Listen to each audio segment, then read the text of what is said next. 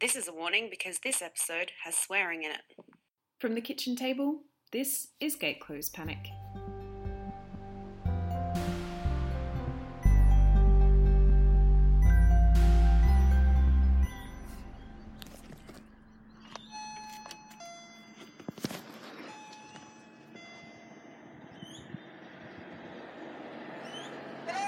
Hello! On the last one. Okay.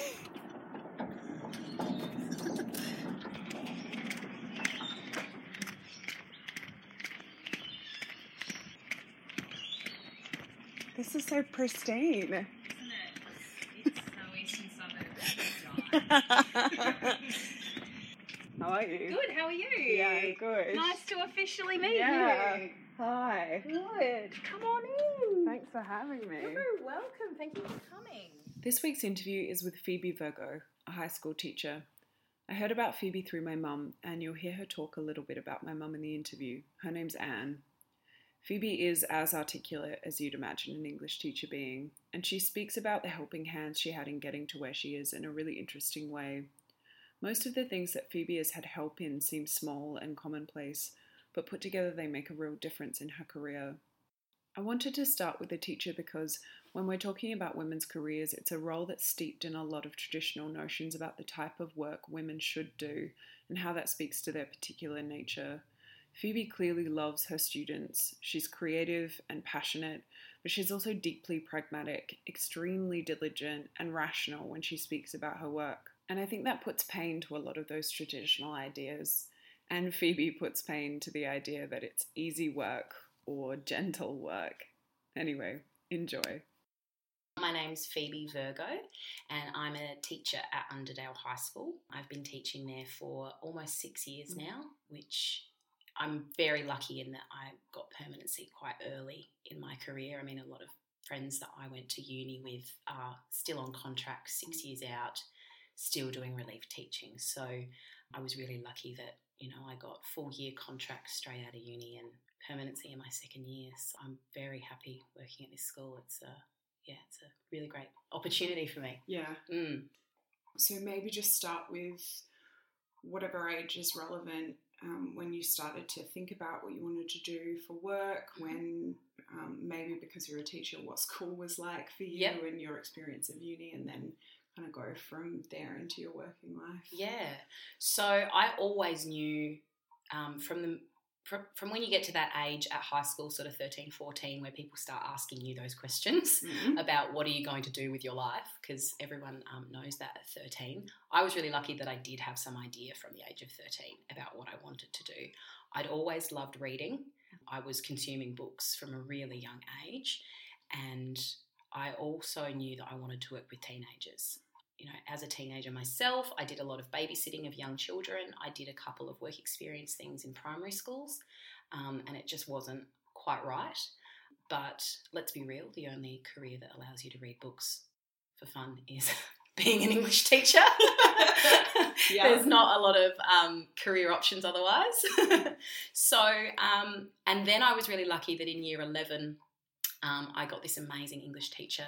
I went to Marriotteville High School and she was new to the school, and she was just so calm and friendly and younger as well, which I'd sort of only had old fuddy-duddy English teachers, as I think most of us have. Yeah. So to have someone a bit younger and who was obviously really passionate was just sort of solidified that was it. That's what I wanted to do. Yeah. School itself was nothing special either way. It just was something we all have to do, and so in that sense, I guess I enjoyed my time at school. But I didn't get outstanding grades. I didn't. It was difficult, like it is for all teenagers. But it wasn't something that I was like, yeah, I love school, so I want to be a teacher. It was more about I love reading and I love the learning side of things. So I want to continue doing that. Yeah. So then moving into uni, initially the plan was to take a gap year, as it always is, but mum and dad made it pretty clear that if I wasn't going to be studying, then it was paying rent and getting a job and all Yeah. of those things that parents ask you to do. So, oh, well, I may as well study and live for free. Went straight into a Bachelor of Arts, Bachelor of Teaching, double degree, and English and History were the focus, but more so the English side of things. And again, it was just consuming books constantly. That's all I wanted to do. You know, English degrees at uni, it's a book a week for one English subject, and I was doing 2 or 3 a semester. So that was probably at the point where my reading for pleasure lagged a bit. I'm familiar with that.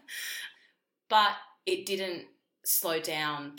At no point did I think this isn't right. Yeah. It was exactly where I was meant to be. I was on the right path, and I felt so lucky knowing that, because it was sort of at that point when 18, 19, 20 years old, when you're looking around at your friends who are floundering and not sure what they want to do.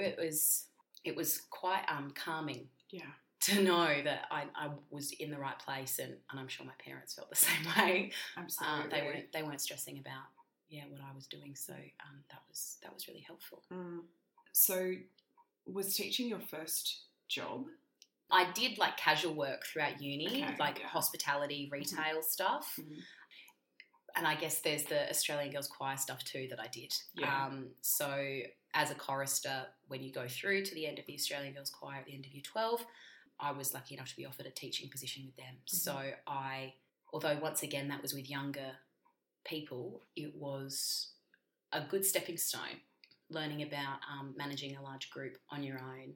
And I was only 18, 19 at the time. So it really honed a lot of those skills early on and did give me a bit of an edge in the sense of when I started actually doing my teaching prac. I already knew a lot about, voice projection and repeating instructions in a different way and that sort of thing. Yeah. But in terms of full-time work, teaching is my first job.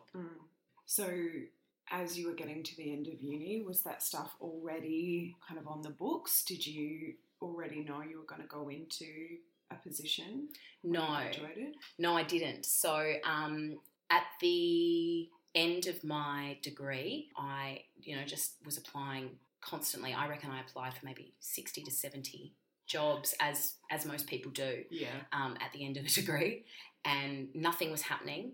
But the first day of school, I had phone calls from 3 different schools. 2 were private schools that were offering me part-time positions, and the other was Underdale High School, which I'd done a placement at in my final year of school, of uni, and they were able to offer me full-time. And the private system had never appealed to me, so ultimately that's why I went with Underdale.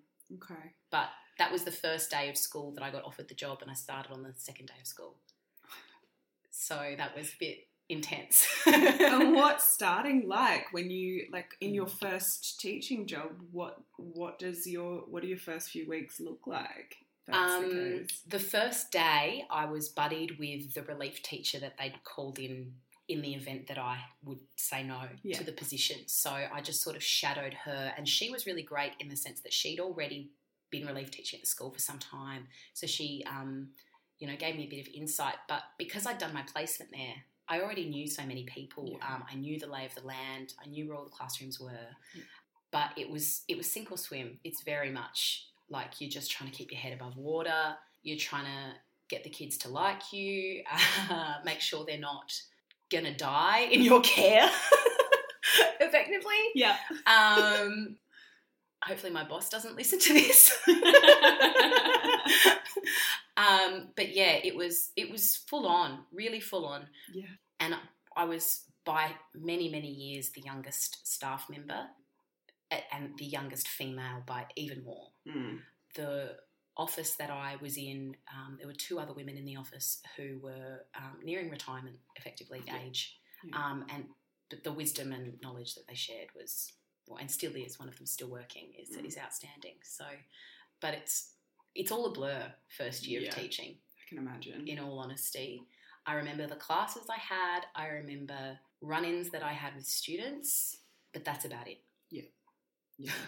When did it start to feel more natural? When did you start to feel more on top of it? Second year of teaching, I was given a home group, a year 8 home group. Yeah. And from day one, we all got along like a house on fire. They're just these gorgeous 13-year-old kids who, bright-eyed, bushy-tailed young people. And I, for lack of a better phrase, wanted to take ownership of that group. Yeah. And to have them sort of solidifying my day. So I saw them every day, helping them ease into high school. I was able to sort of say, this is only my second year here and bond in that way. And that really gave me a grounding. Yeah. Something to really focus on. And they finished school this year. So congratulations. Wow, thank you. Emotional end of year. It was very hard. So that was their formal that you were at last week. Yeah. Oh. Yeah, and they're at schoolies this weekend. That feels less nostalgic. Oh, I'm watching the news going, are they alive? Like, some girl got punched. I hope it wasn't one of mine. After you've done so well to make sure that they all survived. I know. No, Yeah. and it definitely did feel, I got some beautiful cards at the end of it where they were all sort of saying, you were like a big sister and that sort of stuff, which is hard because you try to maintain that line as a teacher, obviously, that you want to keep your authority and that sort of thing. But when you work with kids every day for 5 years, you let a bit of yourself in. Yeah. As you have to. Yeah. Otherwise, you're not a person to them. Yeah. Well, speaking of that, in a way, what's it like interpersonally for you working in a school with staff? Depends on the day, whether that's to do with my emotional headset or others. It's hard in the sense, again, I'm still one of the youngest staff members. Yeah. So there was a year there where I had a really good work friend sharing an office with me, and that was amazing, having that another young female to work with. And I've definitely really missed that. That being said, I have an outstanding mentor in your lovely mother. So working with her is often the highlight of a day. And when she's away, on those rare occasions she takes a day off, I really notice it. Just having a sounding board with so much experience and so much passion is, it's huge. Yeah. I don't know how people work without having a person like that to emulate and to work with. Yeah. But I mean, that being said, we're a small school, so it's everyone knows everyone's business, which is good and bad. I've got friends who work at really big schools and have been there for 2 to 3 years and still don't know every staff member's name. So in that sense, I prefer the environment that I'm in at Underdale because I know everyone, I know what faculties are working on, I know what our goals are commonly as a school, but it can get a little bit, what's the word, where you're all cramped in a big space. Claustrophobic. Yeah, and also almost a little bit like, not like a bit like a mob mentality, not in the sense of violence or anything, but, if something happens and everyone is upset about it, it can get a bit overwhelming in that sense. So there's pros and cons to it, that's for sure. Yeah. And what do you think is sort of particular about your experience as the youngest female staff member at the school? A big part of it has been going into leadership so early in my career. So in my second year of teaching, there were 2 year-level coordinator positions that came up, and a majority of the people who I knew were applying were young men. And it wasn't something that I was overly interested in. It's not something I'd thought about when I was at uni. It was always just, I'm going to be a teacher. Yeah. And so sort of just on a whim, I applied for the position. I actually think I wrote my application like the day before it was due. And it was more about just going through the process to see what it was like, getting some feedback about where I'm at 18 months into this career. And then I got it. And suddenly I was 21 and managing a cohort of 112 year 8s and their behaviour and their families and all the issues that come with that. And I think, not that I ever heard anything officially, but I do think there was some concern from people that I was so young in this role.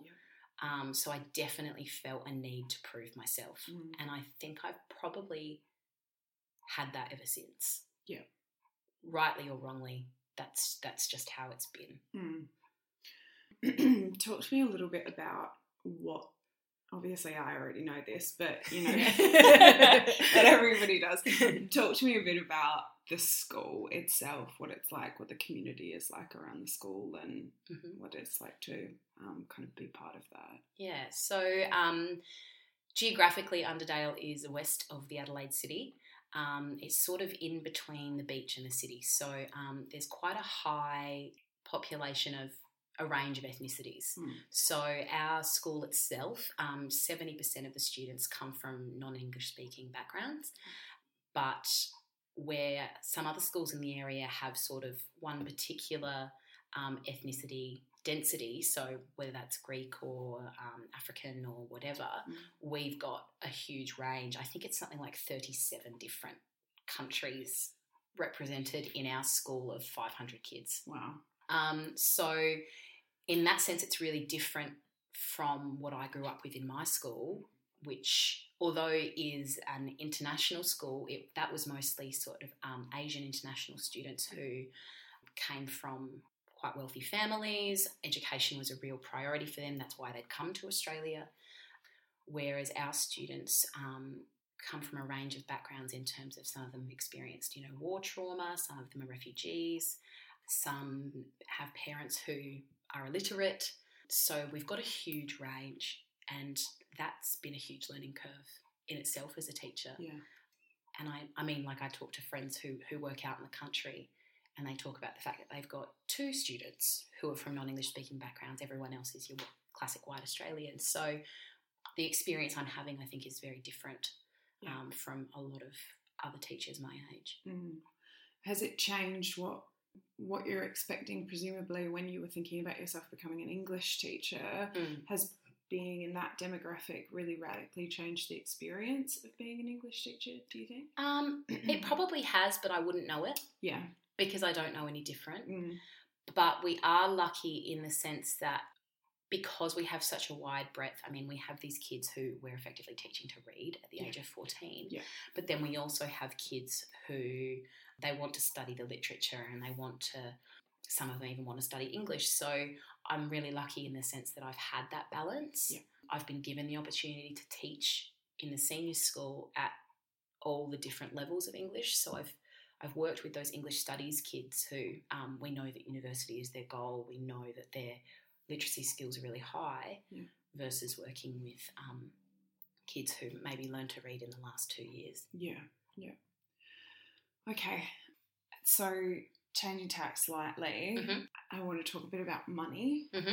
So in terms of your work and over the last 6 years being a teacher, has it sort of afforded you everything that you wanted or everything that you need?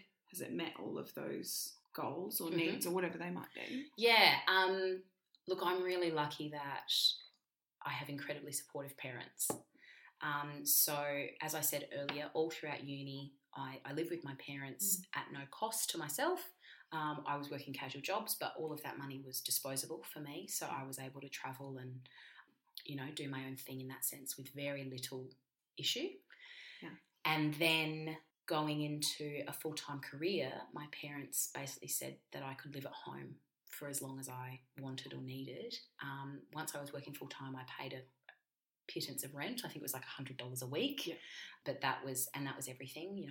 Mum did all the shopping and Dad did all the washing and bills and all that sort of stuff. And what that allowed me was, again, a lot of disposable income.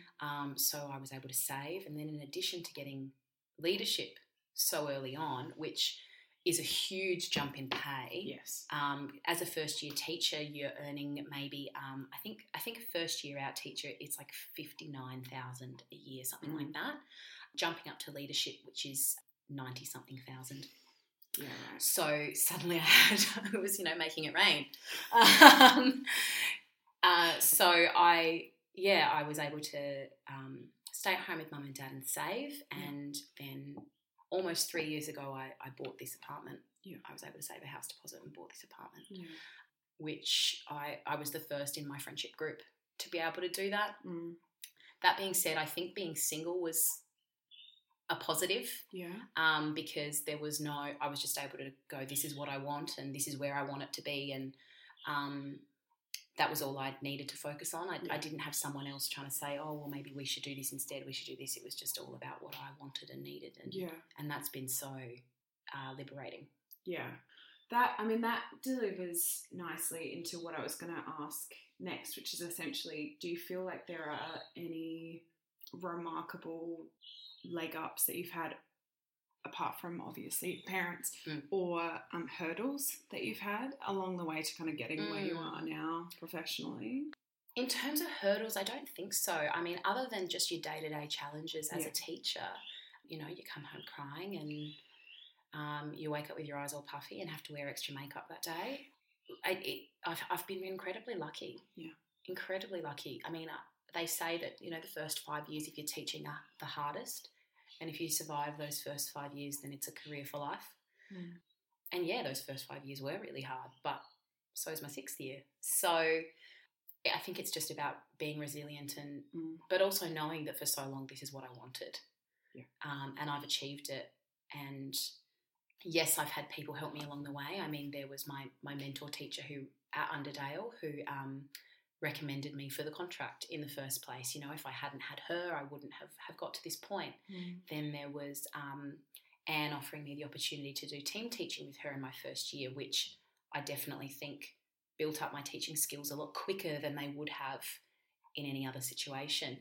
So things like that, but I feel like they could happen to anyone in this career. Yeah, I'm just lucky that I've met some great people along the way. Mm. What, if anything, is next? What do you want to do in the future? What do you want to change?